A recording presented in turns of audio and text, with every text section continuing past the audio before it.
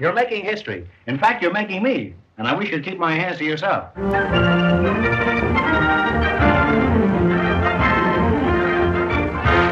Welcome to the Marx Brothers Council Podcast. This is episode number 7. Too late, that's monkey business already. I'm Bob Gassell, and I'm once again joined by my two lovely co-hosts.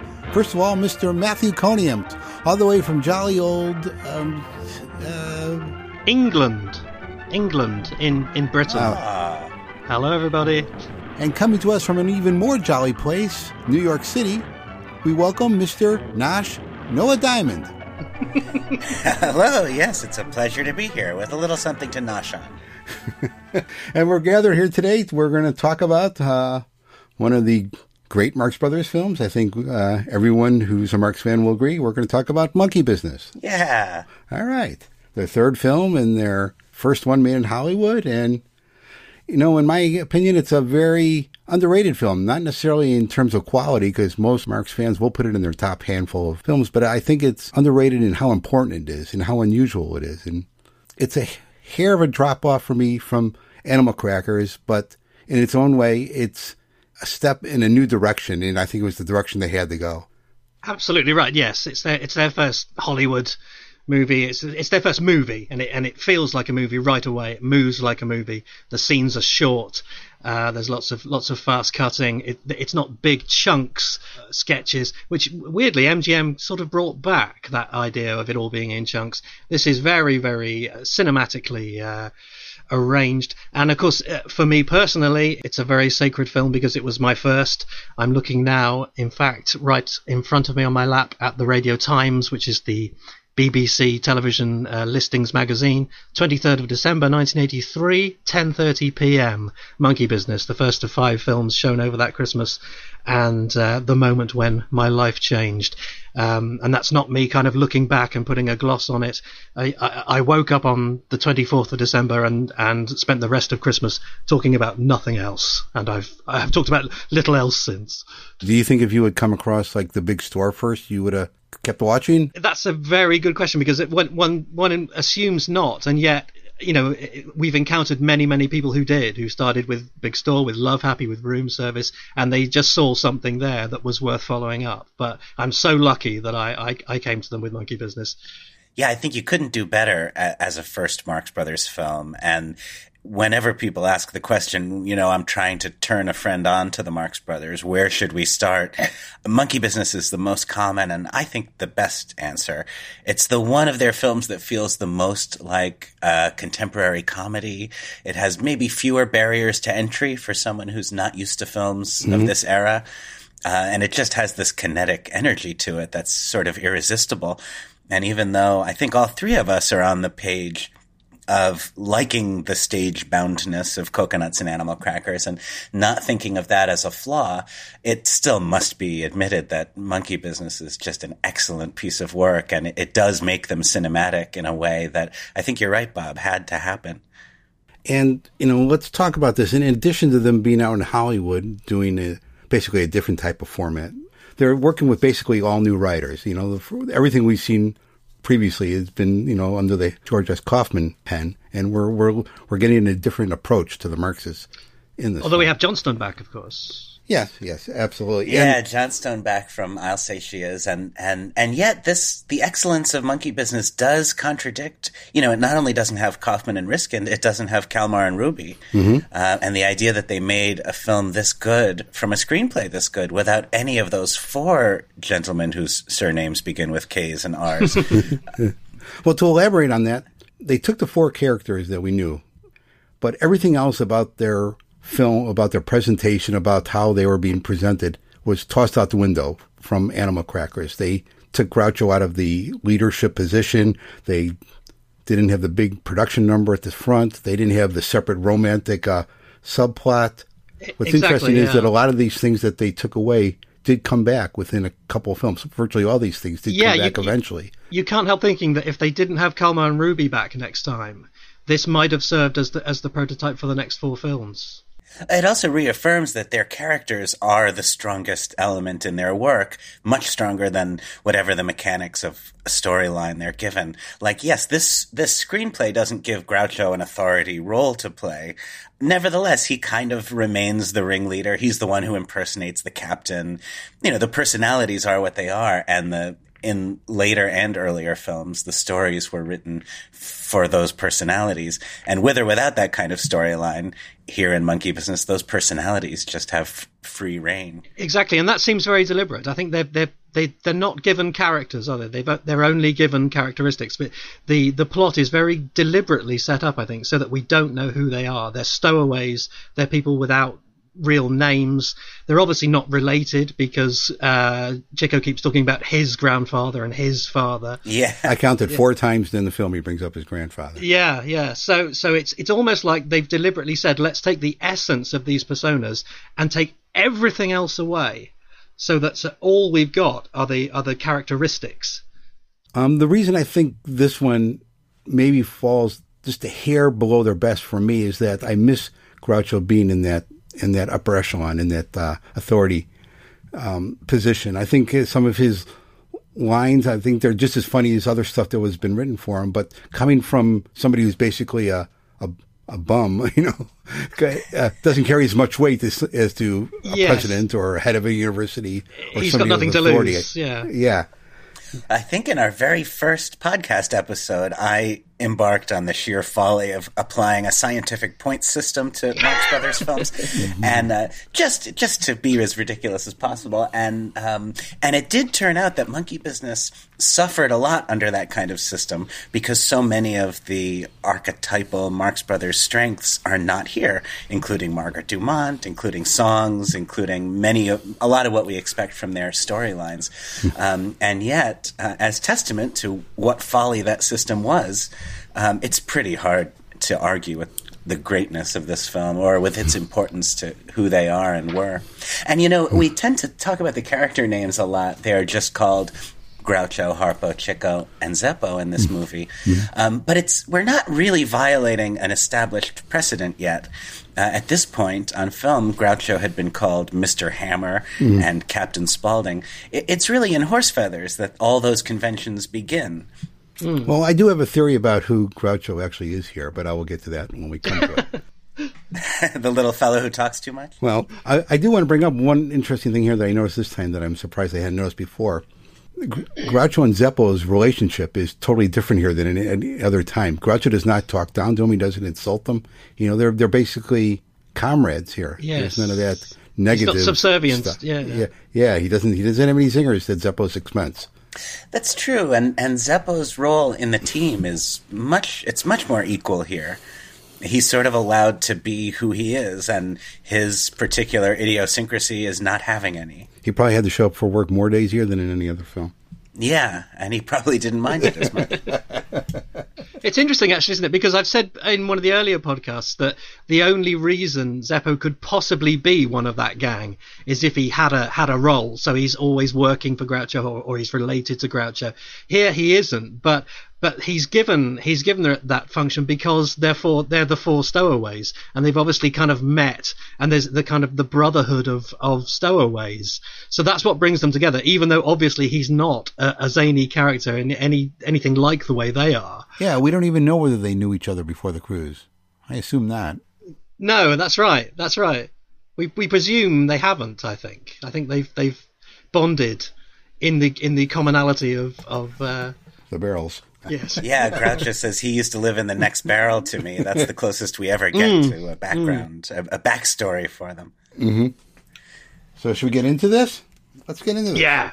Why not? All right. First of all, it's good to know that this film has been approved by all the local film boards. That's a relief. We would not be talking about it if it wasn't. So after we get through our wonderful title sequence with the rolling barrels, beautiful. We're seeing a cruise ship en route from where to where we don't know. We learn London, I think. We learn about 3/4 of the way through the film exactly where it's from. We never learn exactly where they're going. Well, there's a shot of the New York skyline when they arrive. They're going to New York, and Helton is reading a London newspaper. Right, but we don't see that for quite a while. So we're guessing. Oh, sure, yeah. whether We're wondering at this point. Oh, at this point, yes. Yeah, we don't know whether they're We're going thinking, to America or from hey, America. where are these people going? And after we meet the captain, who is being alerted that there are stowaways, and snaps at one of the passengers. Wednesday. Yes. Yeah. And right here, whenever you have a little scene like this with the straight cast, but no Marx Brothers, you get straight lines without punchlines. So, I'm an old goat, am I? So where exactly are they writing these notes, these nasty notes? Are they leaving them just out on the deck, or are they handing them to somebody and running away? Or what are they doing exactly? That's a good question. Okay, so now we have the probably the most famous first glimpse of them in a movie together. They're in their barrels, and we hear them before we see them, and what we hear is Sweet Adeline, and this is obviously an extremely controversial moment. There's been all kinds of disagreement and speculation. What do we hear? How many voices do we hear? Do we hear 3? Do we hear 4? And is one of them Harpo? It's I hear 5 actually. I think one thing before we go any further that I hope we can all agree on is that the line, How do you know there are 4 of them? Well, I was saying Sweet Adeline. is a joke that doesn't help us get anywhere. Even if they had it said, no, it's got to be 3 of us, Harpo doesn't make a sound, and there are only 3 voices there, I can't imagine anyone around that writer's table saying, we'll have to take that joke out then, because there are only 3. It's just a joke, it's a funny joke, and it gets us nowhere towards the truth. Having said that, we then have this issue. I'd always heard the 3 voices. Glenn Mitchell, I remember, was very adamantly certain that there were 4 when he was checking the proof copy of my book. He said, we're going to have to agree to disagree on this one. I've heard very strong cases for it being 3. I just wish there was some sort of expert or somebody we could consult who knew about this type of stuff. Well, exactly. I have heard a very, very convincing argument for there being 4, which was from Andrea Orlando in our Facebook group. So really, the ideal thing here would be to bring her in. So, hey, why don't we do that? Is that possible? Let's try. Let's try. Andrea? Yeah. Hi there. Hey, Andrea. It's Andrea Orlando. Wow. How's everybody doing? I'm doing fine. good. How are you? I'm doing great here from the South Shore of Long Island. So hello, everyone. Now, obviously, everyone in the Facebook group knows exactly who you are, and they're all now bouncing up and down in their seats and clapping. If by any chance anybody doesn't, just tell us something about your background. You're a musical person. Well, I'm a music teacher. That's my day job. And I teach chorus. I teach singers. I mostly teach developmentally challenged students, mostly autistic. And I also teach a general population of students, all teenagers, in public school. So what I want you to do, if it's possible, then, is to kind of talk us through your version of what we're hearing, because what I like about it is not only that it offers a solution that sounds coherent, it also points us in a suggestive direction that implies they're doing something amusing, which I could understand them doing. Well, your point about the joke is spot on, because that is just a funny joke that there are 4 voices. Everyone would assume Sweet Adelines are 4 voices, and anyone in 1931 would be very familiar with Barbershop. But I watched the movie so much, and my job for 20 years, as I said, is a music teacher, so I am doing so much listening all the time. And it wasn't until I had the movie on and I turned and didn't even look at it anymore and just heard the voices that I realized very clearly exactly what was going on.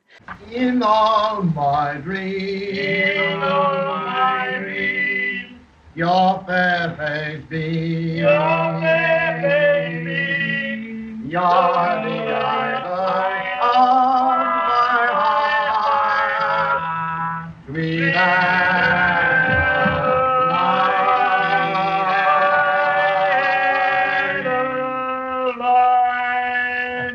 Now, there isn't too much conjecture. I think pretty much any musician that listens to it only hears 3 voices going on at once. It's clear that Zeppo is the one that comes in with "In all my dreams." In all my dreams. And then Groucho and Chico come in with "In all my dreams." In all my dreams. In harmony, with Groucho on the top harmony and Chico on the bottom. In the second line, "Your fair face beams," that's clearly Zeppo again. Your fair face beams. And Groucho And then another voice sings Your Fair Face Beams with Groucho, but it's not the same voice as Chico. Who it is could be anyone. We have theories, but I don't know. And then You're the Idol of My Heart. That's clearly Zeppo again with the background, but Chico comes back in with Groucho. You're the idol of my heart. And then Zepp finishes it up with Sweet Adeline. And then Chico and Groucho finish the tag of My Adeline. Sweet Adeline.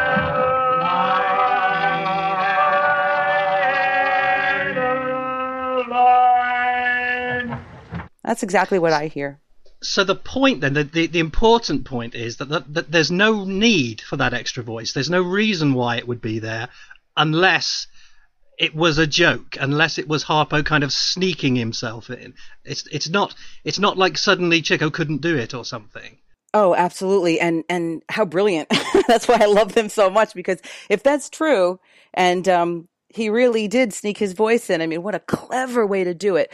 The other thing is, if it was barbershop and 4 parts, the voice that's missing is bass part. And clearly there is no bass voice in here. It's a baritone, which is Chico, and a tenor, which is Groucho. And then Zeppo is singing the lead baritone. There is no bass voice. So that's why I'm saying it's only 3 voices at a time. Yeah. It's just my conjecture is who the 3 voices are. That's the question. So the other nice thing about this, then, the third nice thing about it, is it sort of makes everyone right. There are 3 vocal lines, but there's a hidden 4th voice. So kind of the people who say I can only hear 3, they're kind of right. They just haven't quite picked up this extra voice. So remind me again, which line does that new voice come in on? Zeppo will come in with the second line, Your Fair Face Beams, and then Groucho is singing with someone else. Someone else. Fair face beams. Someone else is singing Chico's part there. It is not the same voice quality, accent, anything is not the same. That's good. I like that, because it not only makes sense of a mystery, it also tells us something about how they were operating at that time, because we know that the film is full of in-jokes and it's full of clever little touches that we're not supposed to spot particularly, and it just makes perfect sense to me that would be another one of those. There has been some people who think that it's Chico that sings the first opening line, the lead. I must admit, I always used to, yeah. Really? I can't imagine how anybody could think that, but I've seen it. I've seen somebody notate it, but I don't think, I really don't think that's the case. I think we know enough about Zeppo's voice, and we've heard him sing that very brash quality with all the vibrato. Chico doesn't have vibrato in his voice at all.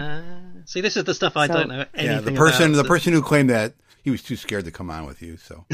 we're going to give this one to you, Andrea. But he definitely shouldn't be scared, because he did notate it in G major, and his parts are correct, and it makes total sense. And I wouldn't want anyone to ever feel nervous about talking about it. Oh, okay. Oh my God, Mr. Gazelle. We know enough about Zeppo's voice. Like, we've heard him sing out. Even the Chevalier scene, when he sings out like that, we hear he has a very quick, very rapid vibrato sound, whereas Chico doesn't have that at all. Well, Zeppo obviously is your specialist subject. Before we let you go, obviously this is a key film for Zeppo fans. It's probably his biggest opportunity to make something of himself, as both as a Marx Brother and as an actor, really. Does he make the grade? Well, if you like watching someone be completely awkward and self-conscious, then yeah, he does. What I love about it is finally they found a good vehicle for him. Like, they found no, I'm not going to say character, because that's honestly giving the actor way too much credit. Zeppo never develops a character in this at all. But at least he has a written part that actually gives him something that's interesting to see. It's part of the story. He's almost equal to the brothers around him, which he could never be, like, obviously as talented or funny as they are. But, he has no chemistry with Ruth Hall. That's kind of obvious, I think. That's just because he's a bad actor. He didn't even show chemistry with Thelma Todd, and she was just absolutely amazing with everybody on film. But I'm disappointed that Zeppo couldn't do more with what he was given. But that we have it to look at, I think, is just amazing. I love it. I was watching again today, and I was struck by how sketchy what he's given is. I mean, we have that little sort of cute scene where they meet with the handkerchiefs, and then the next time you see them, they're sort of betrothed, aren't they? And then there's this whole the courtship was missing. So in a way, he really hasn't got a chance to build up a rapport with her. Yeah, but you know what? He throws those lines away after the handkerchief is dropped, and then, is this yours? Yes, it is. Like, he says it with absolutely, like, nothing behind it. So, I mean, do we really want to see him develop the romance with her? Maybe not, I don't know that it would go anywhere, The trees, oh, you bet your life, I love them. Yeah, yeah. But, even in the cabin scene, when he's in the cabin with Groucho and Alki, he's wringing his hands, but he's not really supposed to be doing that. He doesn't have a defined like person that's in his head. He's just it's such shallow amateurish acting, but I think it's just so charming because the people around him are so amazing. Even the supporting cast. The supporting cast around him is amazing, and the brothers are just, Chico is like one of the most talented. My God, they're just all amazing. So it makes him look 10 times worse, but I think that's the charm about him.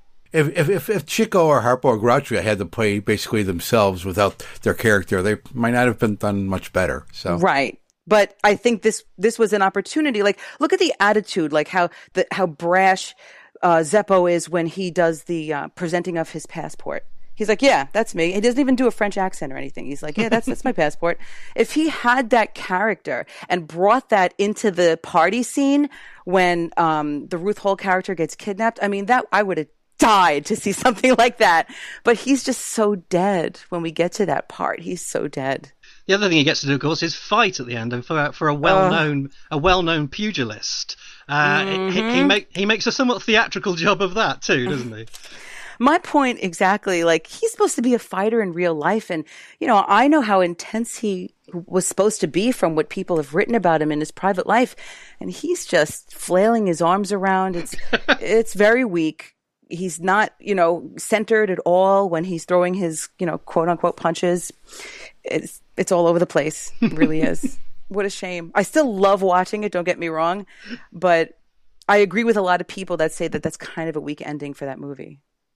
Andrew, it's been a joy talking to you. It's been ridiculously short. We will have you back. We want to know more about Zeppo, particularly when we get to Horse Feathers. But any other excuse we can think of, we will get you back. In the meantime, thank you very much for joining us, and we'll see you again soon. Thanks, Andrea. Awesome. Thank you so much. No, you could come back now. She's gone. Oh, come on. You guys are terrible.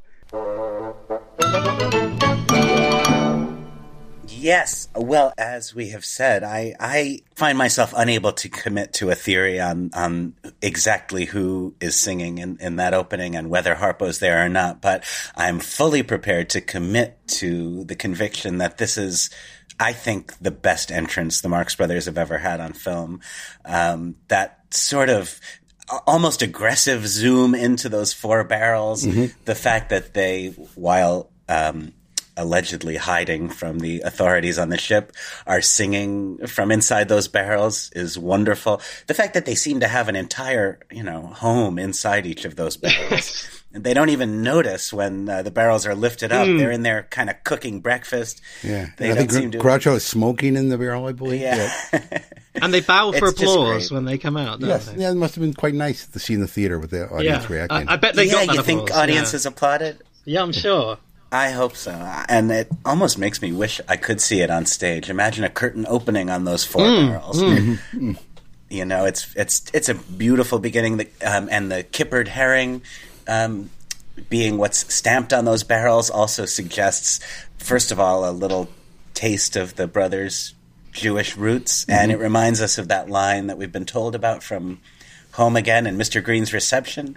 This must be the Far Rockaway boat. I can smell the herring. So it connects to their earlier work in a way. It's just I don't know. I can't imagine a better entrance for them. And it's an entrance only made possible by the fact that this film, as we've pointed out, casts them a little differently than usual. Knowing each other at the outset and not introducing Groucho as part of the establishment and Chico and Harpo as interlopers. So then we get a little banter, and as a throwaway line, we get the little nugget that Groucho has a wife and kids. Yes. Yeah. That apparently he's abandoning? I don't know. Yeah. To find a better life, yeah. He refers to his wife later, too, in his scene on the porch with Thelma Todd. And Chico's grandfather, of course, who is, in a sense, the main character of this story, is introduced in this scene as well. There is just that one oddity, which I'll just very quickly mention. This is, another thing that George Bettinger pointed out to me. There's a strange moment when they're looking for them. There are two sailors who are stood together, and then the captain, not the captain, but, the authority figure comes down and says, you'll never find them standing around this way. And they very quickly do something. One of them puts something down the front of his shirt, and all I can think of is that they're swapping cigarettes. But it's so it's done so subliminally. It's cut down to like half a shot. Anyway, I'm quiet. Carry on. and then the barrels are raised, and we see the Marxists. I don't know if they're doing dishes. They seem unfazed by the fact that they're now exposed. And when I was a kid, I thought they were all doing the same thing. When it lifted up, I thought that was a joke, and they were all playing like a game, like jacks or something, playing like a little ball game, scrambling eggs or something. Yeah. Groucho seems to be brushing his teeth at some point, yes. and the captain, not the captain, but the first mate, Tom Kennedy, has barked this order to his crew, get these barrels out of here. We're looking for 4 stowaways. Get these 4 man-sized barrels out of the way so we can find them. Yeah, those are the only things on the in the scene where they could possibly be. Yeah, and where are they taking them? Get them out of the way. Get them out of the hold. We're in the middle of the ocean, but get these barrels out of the hold. So they're discovered, and we're off to the races. We're off to the movies.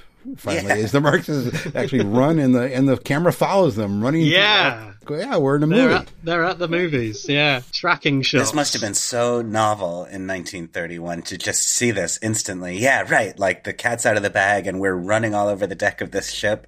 It's full of energy, and although yes, we all lean toward the stage over the cinema, they found this kind of analogy, I think, for what it must have felt like to see them on stage in the sheer manic energy of this sequence.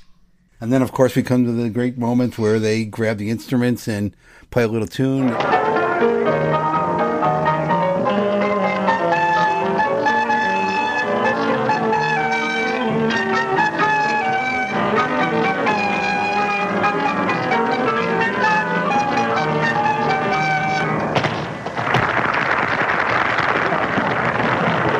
And then there's a wonderful applause that comes out of nowhere, and they're off to the races again. And then they, I love this moment where they see this woman asleep on a deck chair, and then we cut to the crew running after them, and they approach the deck chair, and we see Groucho is hidden under a little blanket, but Harpo's nowhere to be seen. But then the woman screams, and she gets up, and Harpo is underneath. And beneath him is another guy. It's one thing for Harpo to get underneath there, but how did the other guy get underneath? And how did this woman not know that there were 2 men sitting under her? I mean, it establishes right away that we are a few shades more surreal than coconuts and animal crackers. That this woman is absolutely startled to discover that she is seated on top of 2 men. And it cheats, and that's something I said in my book, is that the film does cheat. If it's funny to do that, then they'll do that. If it's funny for a bloke taking a photograph for it to be revealed that it's Harpo underneath, and there is no camera there, they'll do that. But then when the time comes to get off the boat, their magic powers have gone, and their impersonation of Chevalier is poor. So it does cheat in that way, but it just doesn't matter, because it's a bit like it's the difference between Airplane and a Mel Brooks film, isn't it? It's it just all that matters is the jokes. Yeah, they are superheroes, and comedy is their superpower. They are as powerful as the comic potential of the situation they're in. And then we got Groucho sliding down a banister and encountering the captain and some women. Yes. And he pegs him as a stowaway pretty easily. I don't know, he says, You look more like a stowaway. Yes, he just looks like a... And Groucho throws him a few insults, and the captain's ready to put him in irons. Yeah, this world is completely unprepared to deal with Groucho. We get a little preview of Thelma Todd here, where Groucho says, "I want some ha-cha-cha, I want some gaiety," and he does a little dance. I'm young. I want gaiety, laughter, ha-cha-cha. I want to dance. I want to dance till the cows come home. What do you mean by this? And then Chico appears, and then we get to the scene where Chico and Groucho are in the, what's it called, the chart room? Yeah. This is interesting. This is a Groucho Chico encounter that doesn't really get a lot of notice because, there's a lot of funny lines here, but there's no real point or premise to it. They're basically just BSing. They're basically just talking to each other. It's built on the same idea, isn't it? I mean, Groucho sort of does a token sort of, he grabs his hair and he says, "There was the nurse taking care of me," and all that. But it doesn't have the build of the earlier scenes with them. So it's more of it's much quicker, much more of a kind of a fast-paced piece rather than a comedy sketch that then starts, isn't it? Mm-hmm. One thing about that I think is interesting is when we think about this film being a whole new venture for them, because it's their first Hollywood movie and it's not something that they've had any experience of playing before an audience, as their previous two films were, and perfecting in that way. And then in 1935, obviously, we're told that Thalberg kind of reintroduces that idea by giving them a stage tryout. What I've noticed from looking at the early draft scripts is that they're very, very different from the film we have in an interesting way. All of the other characters, the non-Marx characters, their dialogue in those early drafts reads like a transcript of the film. But the Marx lines, about 1 in 20 is the same. So somehow they were still doing it. My guess is that they were using the crew as their audience, and every time they rehearsed, they would perfect and change. So some lines are totally different, but there are also lines that are, basically the same joke, but they've been improved. And there's a good one here where Chico says his father was partners with Columbus, and Groucho says, "How's that possible? It's hundreds of years before." And he says, "Well, they told me he was my father," which is a wonderfully nonsensical line. Yeah. Originally, it was just, that's why they split up. And later on, when Groucho goes into Thelma's closet, "What are you doing in there?" "Nothing, come on in," was originally "nothing, but it's not a bad idea." So they clearly are working on these lines and trying them out just as they did on stage. So I can only assume that they're using the crew, and every time the crew stops laughing, they're rewriting them. But the differences are enormous if you go through these draft scripts. That's an excellent point. And it really is true that we always, we love the first two films based on the shows they'd done on Broadway hundreds of times. And we always talk about Thalberg's brilliance in having them test material on the road. But the three films in the middle that they never did on stage in any way, they aren't worse. They don't have fewer good laughs in them. Which does seem to contradict the idea that this stuff absolutely had to be worked out in front of an audience, unless it's just that what audience they had on the set, as you suggest, Matthew, was enough. Mm. So now we get to the part where Chico and Groucho commandeer the captain's lunch, and not only do they eat his lunch, they eat it in front of him. Yeah. They go in the room and start eating in front of him, and he's flabbergasted and starts talking about how one of the stowaways goes around with a black mustache. One of them goes around with a black mustache. So do I. If I had my choice, I'd go around with a little blonde. I guess the writers had two punchlines. They didn't know which one to use because he gives them the same setup line again. I said one goes around with a black mustache. Well, you couldn't expect a mustache to go around by itself. Don't you think a mustache ever gets lonely, Captain? Yeah, and demands that the captain give Chico his chair. And even up to the moment when they've been discovered and it's time to, cut and run, they're still, I love Chico's, "Don't forget the butter," urgently shouted to Groucho as they're fleeing the room. And also the fact that the first mate is always adjusting his glasses whenever he sees something that isn't what it should be. Yeah. He always just puts his fingers on his glasses and moves them a little bit as though that will take care of this problem. I think he just needs new glasses. That's my Apparently so.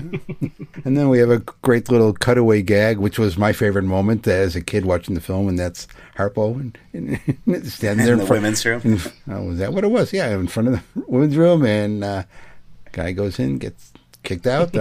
I'm wondering why we don't hear a little lady scream in there, but I'm afraid I'd already seen Benny Hill do that by the time I got to the Marx Brothers. And now we come to the romantic side of the film, where Zeppo, running around the deck in his haste to blend in the crowd, grabs the side of a young lady walking down the deck. Actress Ruth Hall. Ruth Hall is nice. When I'm watching, I keep thinking, oh man, too bad they couldn't get Lillian Roth back to do this. That would have been nice to see Lillian back. I mean, nothing against Ruth, but she does fine. And they have a cute little banter there and a little chemistry. And he steals her handkerchief in their little flirting tactic, which does he does get some Marx Brother credit here. For on one hand, he's flirting with this girl. He has the responsibility of the love story in this movie, but the chance to pick up a handkerchief for free is nevertheless irresistible to him. And the way he says, "Yes, it is," when she asks if it's his, is it's worthy of the family. And it's funny how Zeppo, actually, when Ellen Jones and the other pieces of meat came around later to be romantic lead to the film, how it was often stated that they were taking, Zeppo's place as the romantic lead, and this is really the only film where he does that. He's romancing Thelma Todd and Horse Feathers, but that's more of a plot device, and it's not really a romance. It's just sort of a plot device to get her into the film, and all the brothers are actually going. Yeah, his romance is cut, isn't it? It's the girl that sat on his lap when he says "Hello, old timer." She was originally in It's a Lot More, I think. Oh yeah. So yeah, this is his one chance to be the matinee idol, and boy does he grab that chance. It's a romance for the ages. His awkward line readings are just so attention grabbing. I don't know how else to put it. I'm like, how is he going to read this line? Yeah, you're never bored. That's true. Yeah. That's a weird word to emphasize.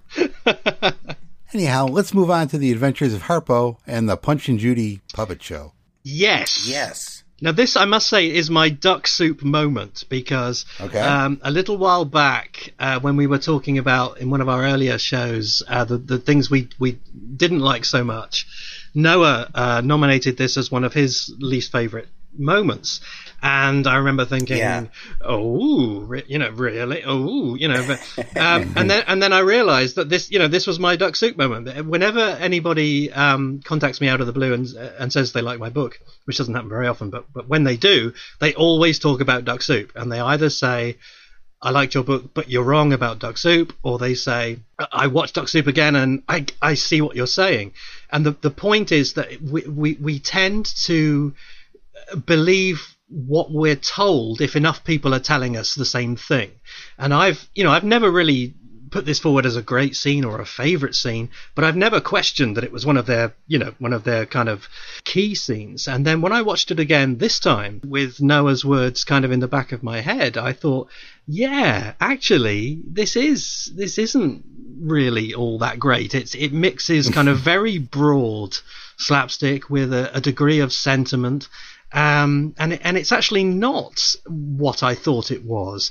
What it is ideal for is a Harpo movie, but it doesn't really fit in this film. If it was in Love Happy, it would be great. If Love Happy was full of stuff like this, then Love Happy would be a superb Harpo movie. But I don't think it has the bite that this movie demands. Yeah, it doesn't do it for me, and it's not that I despise the sequence. I don't hate it, but for me, it has a couple of good gags in it, but it's not nearly funny or of the essence enough to justify how noisy and grating it is.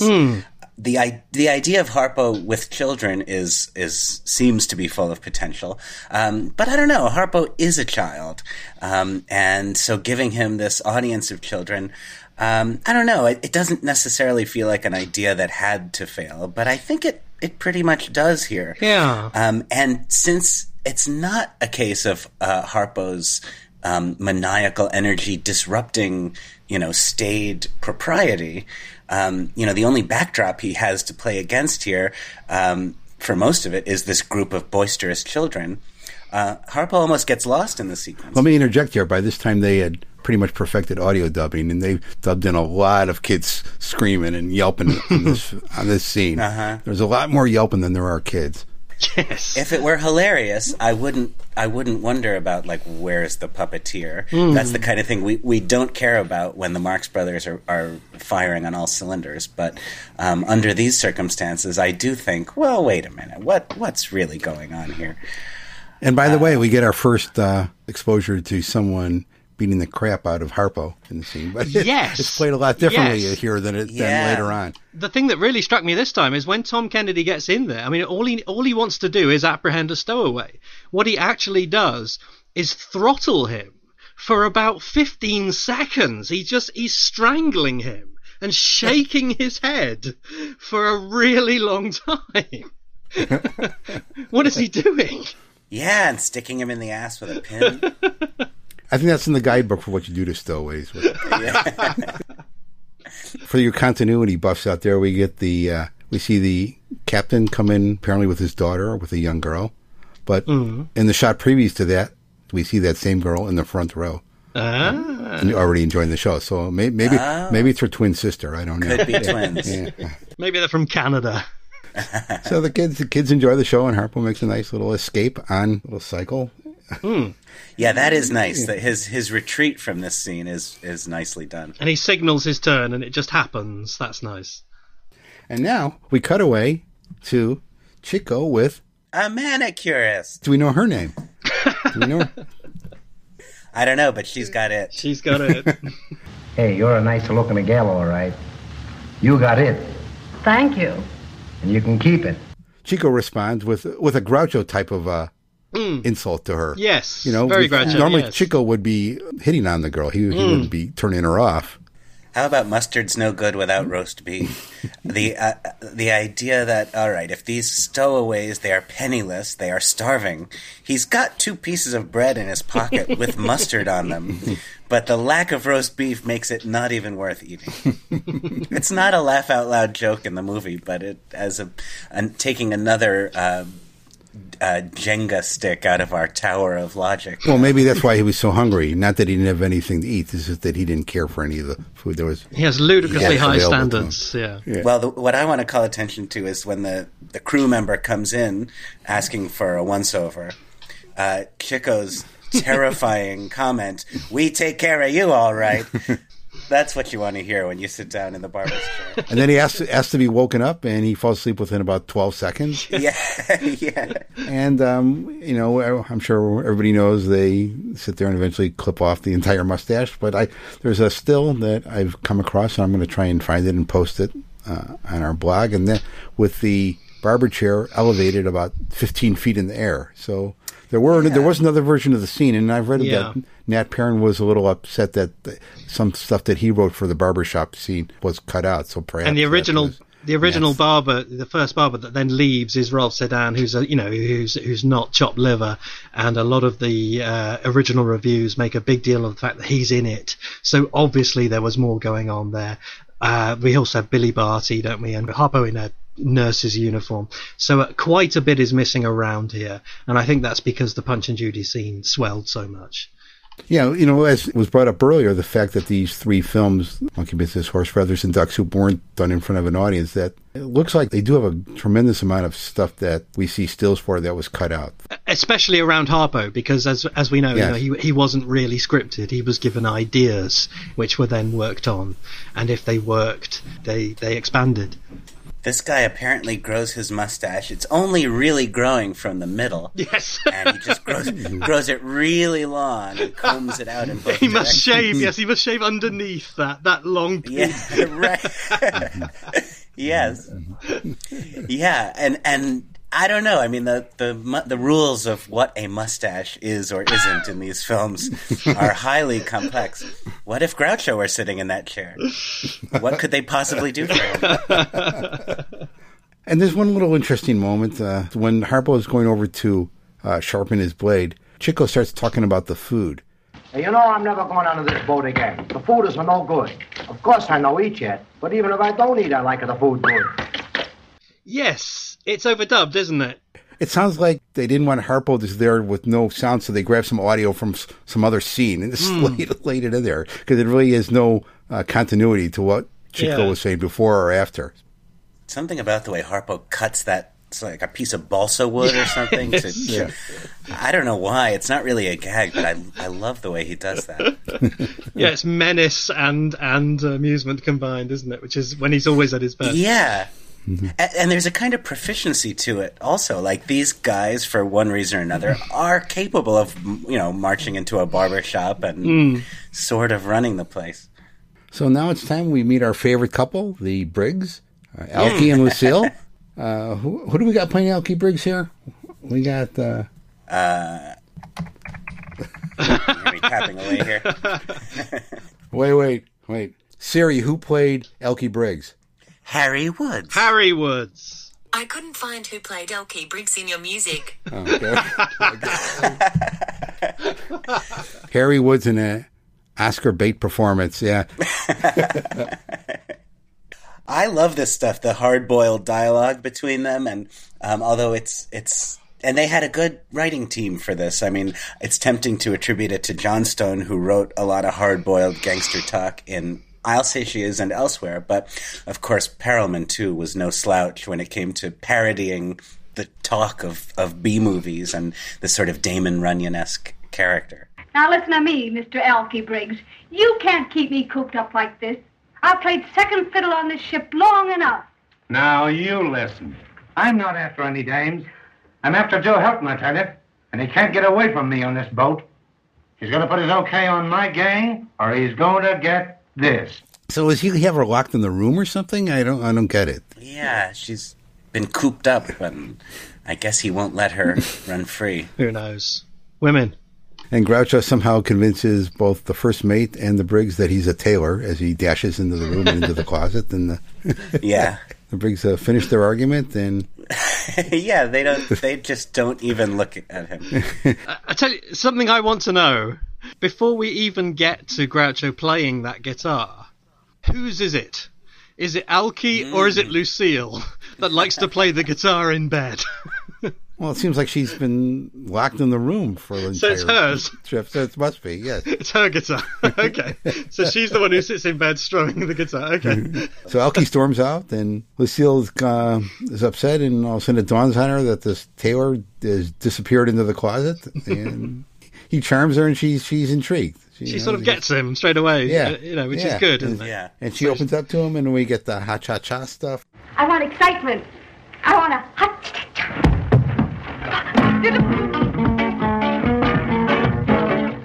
Did either of you notice how the guitar appears and disappears? No. It's very strange. It's not there when he says, I rest my case, and gets into bed. And then when he says, you're not going to get me out of this bed, it's there. When he says, you're a woman who's been getting nothing but dirty breaks, it's gone. When he says, we can clean and tighten your brakes, it's back. So God knows how that scene was shot. I can picture Irving Thalberg watching this, like shaking his head like, God, what are these guys doing? I've got to take these boys in hand. And then Elkie comes back in, and he's spouting the gangster code book to him, and Groucho's not fazed and gives it right back. And like Lucille, Elkie is eventually taken by his charms. And what do you think about Groucho's cutesy stuff here? Is there anything you've got to say before I drill you? Yes, I'd like to ask you one question. Go ahead. Do you think that girls think less of a boy if he lets himself be kissed? I mean, don't you think that although girls go out with boys like me, they always marry the other kind? Some people don't like that. I do. But some people think that that's not what Groucho should be up to. Yeah, it's interesting. I like it, and I find this to be a fantastic performance from Groucho. But it is true. I mean, we don't like it when he's manic and cutesy in some of the later MGMs. Here, you could argue it's a little bit of the same technique, but it doesn't come off that way. It comes off as a grown man feigning childishness because of the ridiculousness of the situation. I agree, yeah. It is also worth noting, although, yeah, Groucho is definitely, as you put it in your book, Matthew, a dervish here. He's just full of energy and voices and little bits. He is still, as always, stiller and quieter than we might remember him. He does lots of unexpected things with his voice and with his body, but very rarely pulls any of this, what we think of as the standard Groucho moves out. There's very little of it. In fact, only twice in this movie does he even sort of wiggle his eyebrows. He does it a little bit on I'm spying on you. And then again later at the party. But it's remarkable how inventive he is. And in our memories and sometimes in our imitations, he gets boiled down to just a few signature moves, but we rarely see them. They all surprise us here. I think they're at their Hollywood best, actually. They Yeah. And Zeppo makes his way into the room, and... Does he? Elkie... I never noticed that. Yeah, he does. And Elkie hires the two of them to be his guards as he's going to confront Joe Helton. And he hands them both guns, which they promptly ditch into a barrel of water. Yes, we had to drown the guns. I think there's something about the idea that these underworld characters, they can communicate with the Marx Brothers. Like, they can get along. And when Groucho mouths off to Elkie Briggs, his response is, hey, I could use a guy with your kind of nerve. Which, the director of an opera company or something would never have that reaction to him. But the Marx Brothers are kind of comfortable in this world of gangsters and underworld characters. Which leads me to a sideline, actually. As we know, there was plans to re-release Monkey Business in the Code era, which were abandoned, and they re-released Horse Feathers instead. And we now have a kind of a slightly abbreviated Horse Feathers for that reason. We have a relatively or completely unabbreviated Monkey Business for the same reason, because they didn't. And I think once we get to Joe Helton, I think that's the reason, because what we're actually looking at here is a remarkably amoral story. Gangsters in the Code era are obviously can only exist as villains who are defeated. And in fact, even in the pre-Code era, in Scarface and Little Caesar and Public Enemy, there was a tremendous pressure to moderate these films because they were felt to be glamorizing gangsters and encouraging violent crime. Although Joe is shown to be sort of a repentant. He's not repentant. I don't think he's repentant. But it says it in the newspaper that he's going to live he's retiring. A clean life. He's retiring. He's not repentant. Retiring from being a bad guy? Yeah, he's just giving it up. He's made enough money and he's giving it up. And I think there's nothing you can do to change that. There are no little cuts you can make to alter that. What we're looking at are two rival gangsters, and there's really nothing to choose between them except that Joe Helton is more urbane. And I think that's... They never use the word gangster in the film. They say racketeer. I think, exactly, yeah. I think that some changes were made right at the time for that reason. I mean, obviously, as we know, the film was originally going to be called Pineapples, which is why in the House That Shadows Built sequence, Zeppo says, this is not pineapples, nor is it, not Monkey Business, nor is it pineapples, because that refers to a hand grenade. In the early scripts, Joe Helton is called Joe Farina, which is a much more gangstery name. And also, he's a much more unpleasant character. He's as rude to the Marx Brothers and as kind of menacing to them as Elkie is. And the climax, rather than in this kind of anonymous old barn, was originally set in a waterfront warehouse where Elkie Briggs is masterminding his bootlegging operation. So there is already, from script to production, there's a change to kind of moderate these gangster influences. But ultimately, Joe Helton is a gangster. And there's apart from the fact that he's got a very sweet daughter that Zeppo falls for, and the fact that he's retiring, there's not much to choose between him and Elkie. And I think that is why it was considered not re-releasable. The daughter does kind of make Helton slightly more of a good guy. I mean, he also seems less savage and vicious than Alki Briggs, and particularly Alki Briggs when he sees Mary and he says, "Say, she's kind of cute, isn't she?" And Helton, redirects his gaze. Hey. Yeah, watch it there. Well, after Zeppo and Groucho and the lovely Briggs couple have their scene, we get Harpo running along the deck, and he comes to this fountain, and he acquires this frog who leaps into his hat. And this will be Harpo's soulmate for the rest of the picture. What are we looking at there? Are we looking at a fake frog that somehow has been? Is it on strings, or did they get an actual frog to jump? It's really good. It's hard to say. It looks totally lifeless. You cannot train a frog. So how did they do that? Maybe they jumped out of the hat and they reversed the film. Backwards. Maybe this is Jim Smiley's jumping frog of Calaveras County. It's really good, but I'm sure you cannot train a frog, so it must be a fake frog. But it's really good. Didn't it win a special effects award, I think. Maybe this frog could eat the butterfly that Harpo will fight in A Night at the Opera. Then he finds himself on this deck playing chess. Guys are playing chess and demanding silence, and Harpo and Chico sort of become a parody of the whole idea of wanting to play chess in silence. When Harpo's first sitting there watching the game, I'm reminded of the scene that comes up in Horse Feathers when he's watching the guys play cards. Yeah. And also in The Pharmacist, the W.C. Fields film, where he kind of butts in on a chess game and makes various elaborate gestures to stop the players making the moves they want to make. It's very reminiscent of that. So Chico and Harpo commandeer the chessboard and take off with it, much to the chagrin of the two old gents who are left flustered. Now we cut to Joe Helton's suite, where he is greeted by his lovely daughter, who we learn is the woman that Zeppo has been romancing.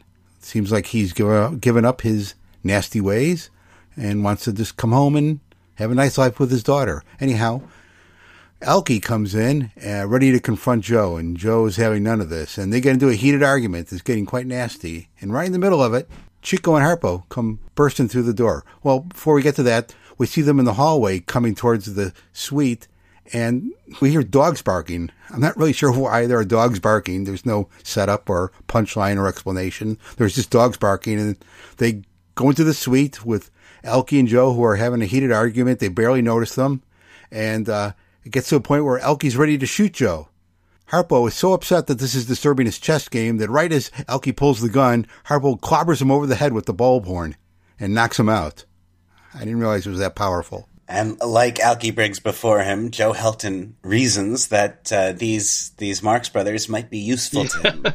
This man with a wide experience of the underworld.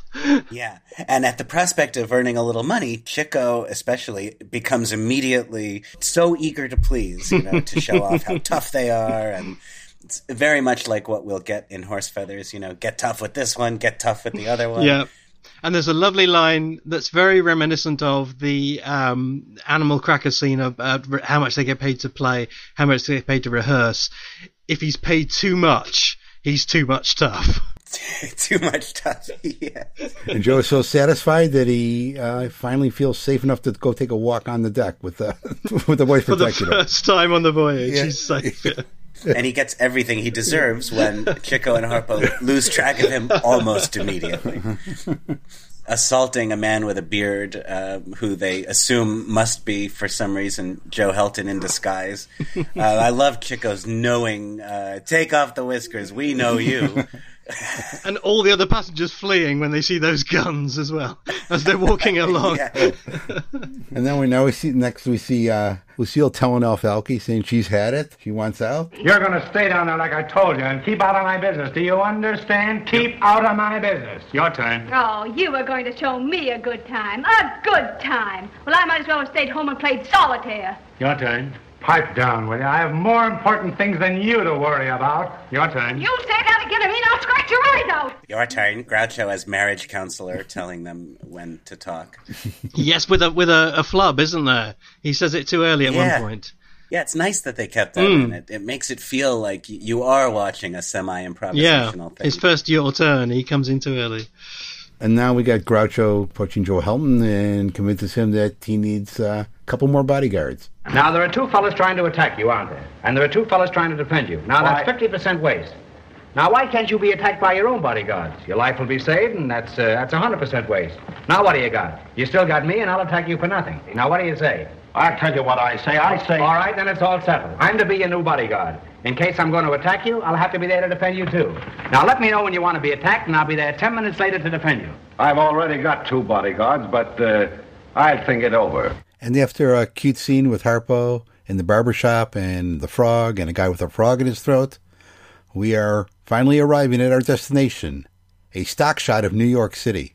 Beautiful shot. The Sydney Morning Herald said there's a fine picture of the New York waterfront as the ship arrives at her destination. That was one of the highlights of the film in Australia. People came out of the movie saying, "Did you see that fine picture of the New York waterfront? God, that was good." Norman McLeod, wow. Yeah, boy, he sure can drop in a shot of the New York waterfront. And now we're back on the deck, and we see the passengers getting ready to deboard, and we're introduced to one Madame Frenchie, who apparently is a opera star who is coming to tour. Yes, who is Madame Swemsky in the script, but they change it to Madame Frenchie. Very, very typical of the spirit of the whole film, I think.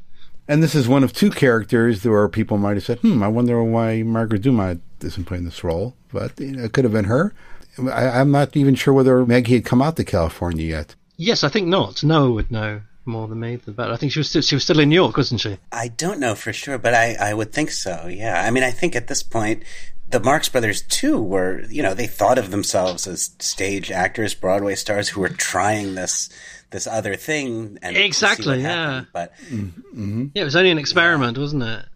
And we have this great moment now where Harpo is apparently turned into a camera under the guy's nose. Yeah, he manages somehow to place the bulb of his horn exactly where the crank or the button would be to take the picture, so that the photographer is alarmed when what he gets is a loud honk when he goes to take the picture. And it's a good match for the brazenness with which Groucho assumes the role of a reporter and starts asking her questions. I'll report you to your paper. I'll thank you to let me do the reporting. Is it true you're getting a divorce as soon as your husband recovers his eyesight?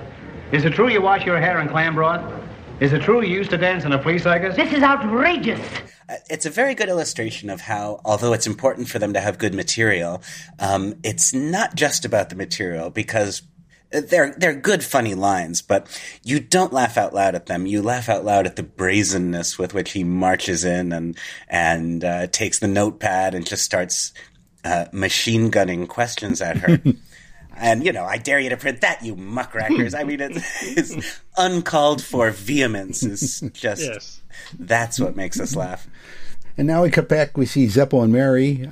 They apparently have become very serious. Yes, much has happened in the interim, Yes. From a handkerchief to a betrothal. You're awfully glum. I was just thinking, after the boat lands, I may never see you again. Does it matter to you whether you ever see me again? I can't think of anything in the world that matters more. Mary, I'll never leave you. I couldn't believe it when I started encountering people who said that was a funny moment or one of his funniest moments. When I was growing up with the few friends that I knew who loved the Marx Brothers, that was just like the most cringy, better no joke than that pathetic joke. But people seem to like it, so here we go. And now we come to one of the most iconic scenes in the Marx career, and it's the great Maurice Chevalier passport scene as they take turns trying to get off the boat. The Chevalier scene. I have a complicated theory here, which I would like to waste your time with. Please. Let's talk about firstly The House That Shadows Built, because as we know, this film was being made to promote Paramount films, the forthcoming Paramount films. Monkey Business was one of their big forthcoming films, and at that stage they had nothing there was nothing ready. So what they did, as we all know, and thank God they did it, was reenact this sequence that was basically a sequence from Alsatias. But they made an inevitable change, which was the sequence where they do lots of impressions of the same person, which obviously Noah knows more than I do, but I think was originally Joe Frisco, and I think at later points it was Jolson, and maybe they did some others as well. Obviously, Gallagher and Sheen at one point, right, and Chaplin apparently on their first British tour. On the British tour, yes, that's right. So obviously now they're at Paramount Studios, so obviously they're going to pick the big star, the big Paramount star, and they do Maurice Chevalier. But other than that, it's basically that Alsatias scene. So what I think we're seeing is two bits of enormous luck. As everybody acknowledges, the first bit of enormous luck is that they didn't have anything from Monkey Business to do in that movie, so they resurrected this Alsatias scene, which was fantastic. But the most important thing, I think, is the Chevalier switch, because basically we're looking at the same joke. What they're doing in the passport line is they're all doing an impersonation of the same person. And what they're doing for the theatrical agent is they're all doing the impersonation of the same person. So that can't be a coincidence. And Simon Luvish tells us that in the first treatment, there was no Chevalier scene in Monkey Business. So what I think happened here is after they had done Shadows Built, they realized that what they were doing with Chevalier in that scene was so funny that they then put it into Monkey Business. So I think that Shadows Built came first and the Chevalier scene came from there.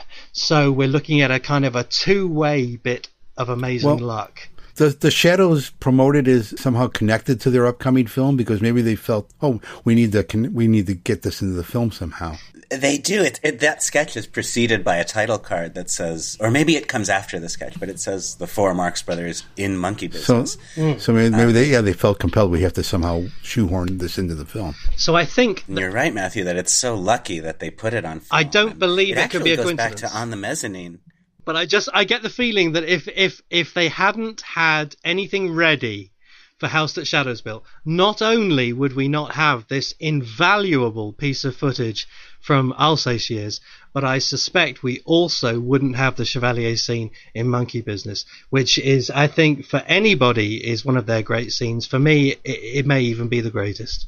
It also, in this case, gives Zeppo, although it's not a laugh line, it might be one of the most ridiculous things a Marx Brother has ever said when he says, "You've got to sing one of Chevalier's songs to get off this boat." I mean, no question of that. Okay, that is the premise we're dealing with here. Well, remember in opera when Lasperi had to sing to get on the boat, apparently. Yeah, that's right, yeah. Singing is... Well, that's an interesting point. I mean, performance itself is sort of the currency of these characters. And right from the very beginning, the Marx Brothers... They sing Sweet Adeline in their barrels. While fleeing the crew across the deck, they stop to do this saxophone trio with piano.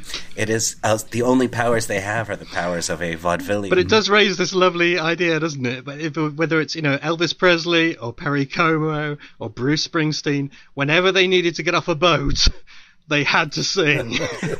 Security reasons. Yeah. Imagine if it really was Chevalier. Like if Chevalier himself presented his passport and they said, "It looks pretty good, but let's hear you sing one of Chevalier's songs." Chevalier was a Paramount star right at that same time. It probably wouldn't have been hard to get him to take part.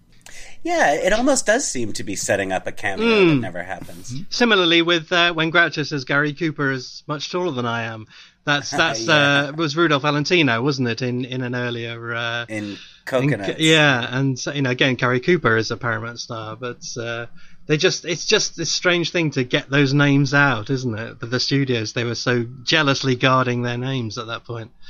Apparently, the punishment for stealing a passport and impersonating someone, the punishment is to go to the back of the line. Try again. No matter what they do, I mean, Harpo like destroys everything in sight. Send them back of the line. Back of the line. Do better next time.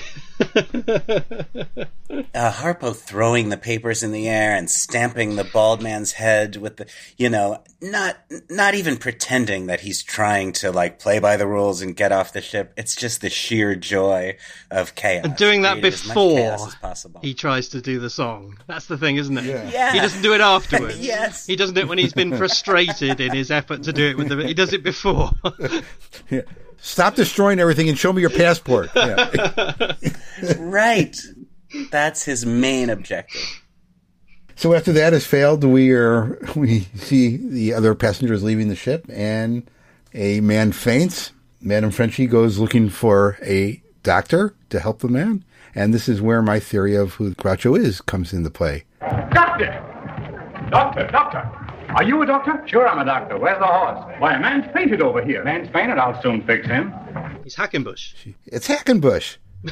Yeah. He says, "Where's the horse?" So who else can it be? Yeah, it is a little day in the races in a bottle. Yeah. Here. Anyhow, they carry the stretcher out onto the deck, and there's a man who's not related to any of them, waving with a handkerchief. A dapper Alsatian. Mr. Samuel Marks is standing there, right behind the brothers. But only there, as far as we can tell, right? I think so. Yeah, there were rumors that he was on board, and I guess it's possible that they shot it. But it could have been lost in an edit, but I've had every person that's ever said, no, I think he's here, I think he's there, I think he's there. No, he's not, because he's so distinctively dressed. He's wearing half black, half white.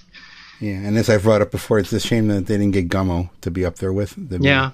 That would have been fun. Yeah, that would have been nice. Yep. So the brothers are off, and they smile, they look up, and the first mate rubs his glasses one last time. For old time's sake. And now we cut to a short scene in apparently Elkie Briggs' lair, where he's planning to kidnap Mary, and we get a nice little artistic moment from Norman MacLeod shooting one of the guys in a mirror, delivering a line. Yeah, they're sitting around. One of them's got a saxophone ready to pose as a musician at the party. It does become a hard-boiled, like, film noir for just a moment here. I have no idea what you're talking about. I've never seen this scene. There's a mirror, and one of the guys, you're only looking at his reflection, and he delivers a line. I'm like, oh, that's a... He tells him to keep an eye on the daughter, and he says, that ought to be easy to take. There is one lovely mirror shot, actually, that we haven't mentioned, which is when Groucho and Thelma are dancing, and Alkie comes in, and Groucho obliviously keeps dancing. We see Thelma go into the closet in a mirror. I noticed that.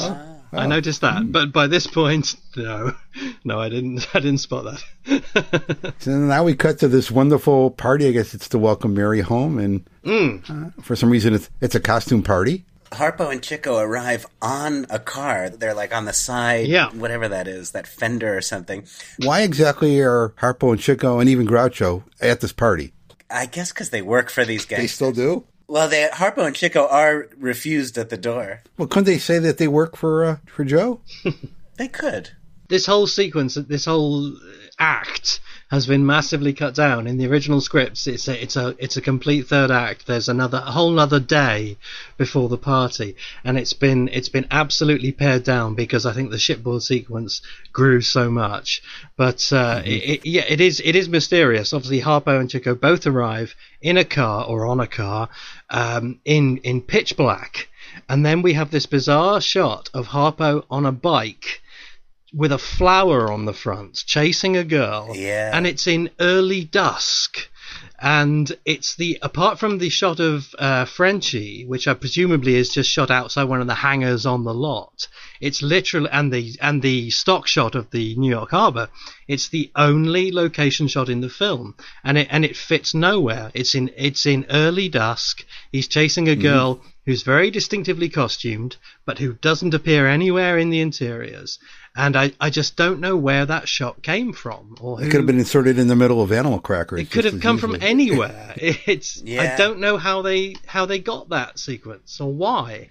A lot of people say that the film drops off after they get off the ship. I love this party scene. Yeah, I think it's funny. I think it's very funny. I just don't think it builds. I think the idea was at this point to bring back Animal Crackers. I think the idea was, you know, Right. we've had them on the ship, now we're going to bring them back to a high society party. And rather than any kind of extended disruption, they just they walk on and they walk off. They say funny things, they do funny things, they enter and they exit, so it doesn't build. In the original script, it was much more of a third act. Oh, I have a question. Sorry, I have a question. When Groucho goes off pretending to be a horse, is that Sheikman? Is that Sheikman there? Oh, I have a vested standing interest in this because obviously it is him in horse feathers, and Right. for reasons that I'm not going to go into yet, I want him to be in Animal Crackers. So I is that him there? It hadn't occurred to me. I'd have to take a close look. Why don't you do that right now? We'll wait. Okay, I was going to bring up that same scene, but for a different reason. Go for it. Okay, bear with me here. So Groucho's doing this cowboy character. He's entertaining Joe and whatever, and he keeps doing it as he leaves the screen, and we just see Joe laughing at him, and we hear Groucho going off into the distance. And then all of a sudden we hear a horse galloping off. Yes. Did he... What? Chef, I ain't forgetting. Whoa there, bossy. Whoa there.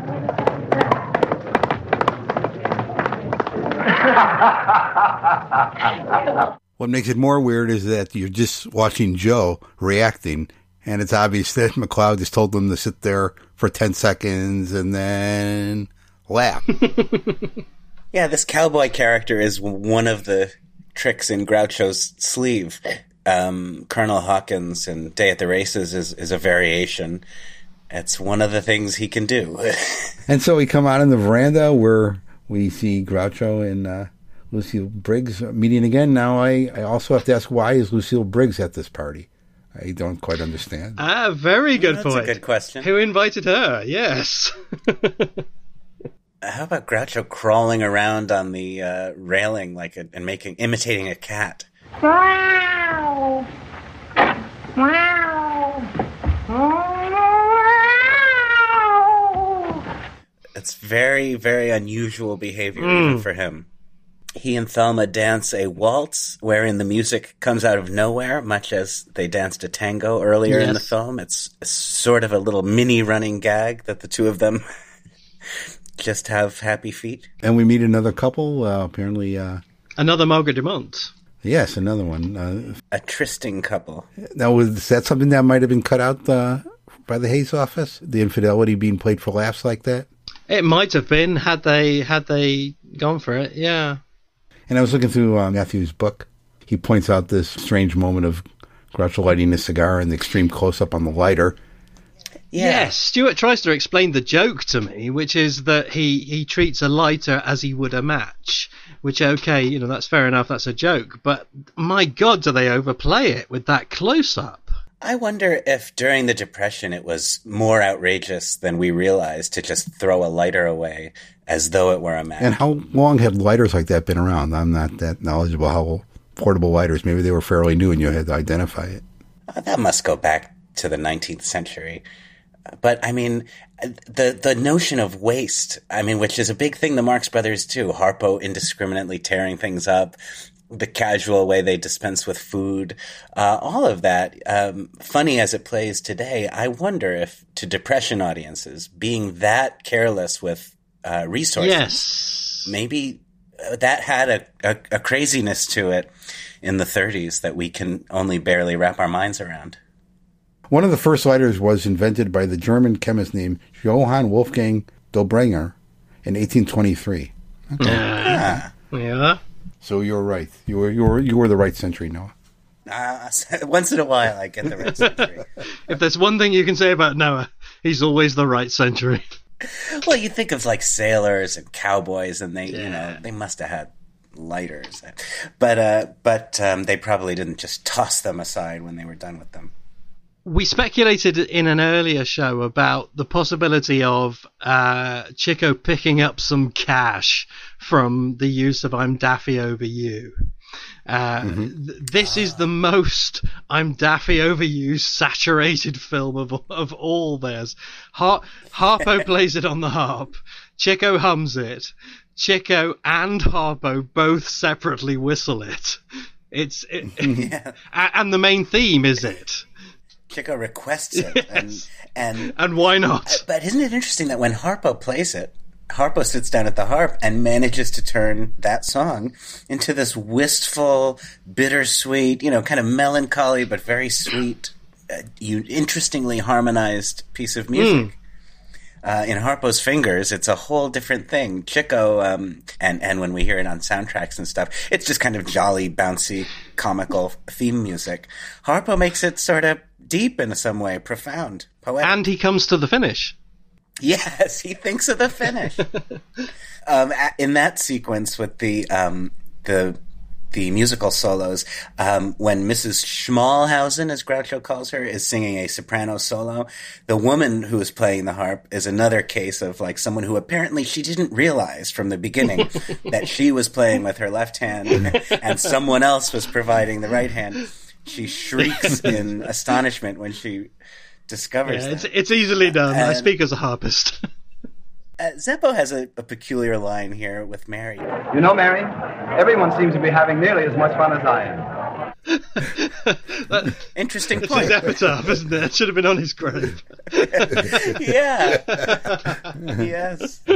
So after our musical specialty numbers, we discover that Mary has been abducted. Who was that came in and broke the news? Helton himself announces. No, he hears it from some guy who comes in and tells does him, he? and we see we see him reacting in another Oscar moment. Maybe Cyril Ring. Yeah. Cyril Ring is there somewhere. If anybody listening has spotted Cyril Ring, please tell me. I've never found him. And Helton says, go and pick up a couple of guys. And Groucho says, I'll stay here and pick up a couple of dames. And the line is kind of buried in all the general excitement. It's very Animal Crackers. What are they planning to do? Is it supposed to be like a ransom thing? Because it's a pretty rubbish plan, isn't it? How about the way Harpo jumps on the woman's back and Chico turns to the camera to deliver his "Gee, I wish I had a horse," which is a mildly amusing line, but it's done with such stage bravado that he really makes sure he gets that line in. And as several people have brought up, the film might have been just as well ending right there. But then we'd never know what happened to Mary, and I'd never sleep again. And our friend Andrea would never get to see Zeppo's fisticuffs. Yeah, indeed. So we make our way out to the old barn, which is, I don't know how old it is. It's pretty old. And where is this barn? Where are we exactly. now? We know we're in New York. The party is clearly at a city townhouse, but there's an old barn awfully close. It's a last-minute replacement for a waterfront warehouse where Elkie Briggs brews his hooch. Because gangsters should never be glamorized. I don't have a lot to say here other than they felt compelled to make a cinematic climax to this first Hollywood film, and I guess they learned their lessons. One of my favorite jokes is in there, though, which is 125th Street, 125th Street, and 125th Street. I like that. The Golden Goose Furniture Company. But yeah, the movie sort of devolves into a lot of yelling here. Zeppo saves the girl. He does. Everybody's happy. Yeah. Yep. Joe, the unrepentant gangster, is happy. And and we end the film with... What are you doing? I'm looking for a needle in the haystack. Sort of half-assed way to end the film, but it might not have been the original intention, because when you watch the film, you see that after Groucho delivers the line, Chico goes over to Joe and is talking and shaking his hand as the film quickly fades out. So it's quite possible that the scene did go on for a while.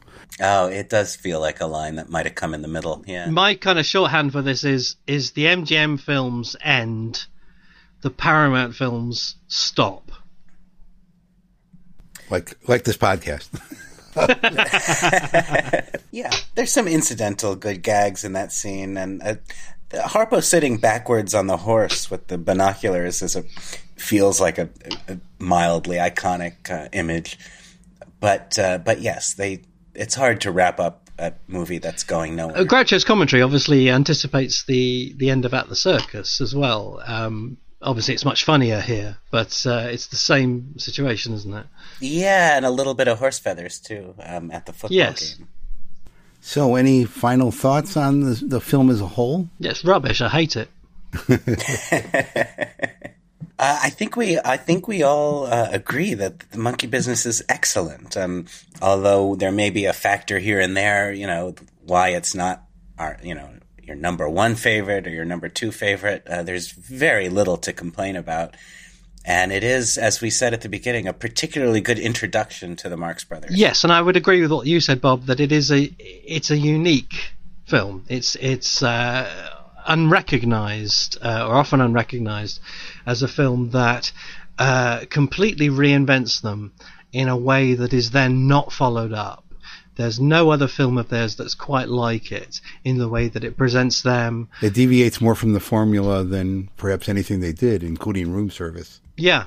It's a real effort has gone into saying, let's take these people who are Broadway comedians and turn them into Hollywood comedians, and it opens up all sorts of new avenues that are then almost immediately closed off, which is not a bad thing. It's not a good thing, but it's very. I think when you really look at it carefully, it's a road not taken. The idea of Stowaways is obviously timeless and could have been at any point in their career. And if it hadn't been their first Hollywood film, perhaps the plotline would have been Groucho is the captain of the ship while the others are stowaways. Yes. It's a very cartoony film. It has many of the properties of animation, and a lot of cartoonists were gag men on it and worked on the screenplay. And it certainly feels like it's of a piece with comics pages of the 20s and 30s and the kinds of gags you would find in 3- and 4-panel newspaper strips at the time. Yeah, it's very zippy. It's very moment to moment to moment to moment. So on our scale of 1 to 37, what do you give this? 42. 36.3. So if we add those scores together and divide by a windshield wiper, then we have the certified fresh. So that about wraps up our look at Monkey Business. I'm sure we've missed some stuff or got some stuff wrong or just made some opinions that you totally disagree with. If you have any feedback, please join us on our Marx Brothers Council Facebook group. And if you want to rate our podcast, we insist that you go on iTunes and give us a good rating. And thanks again to our stowaway, Andrea Orlando. Oh, yes. Thank you, Andrea. We'll have you back sometime. Yes. And then we'll come out from under the table and talk to you. We'll see. And we're going to play you out with a song that can only be played at the end of this particular podcast. I have no idea. What is it? I don't know. But here it is. And here it is.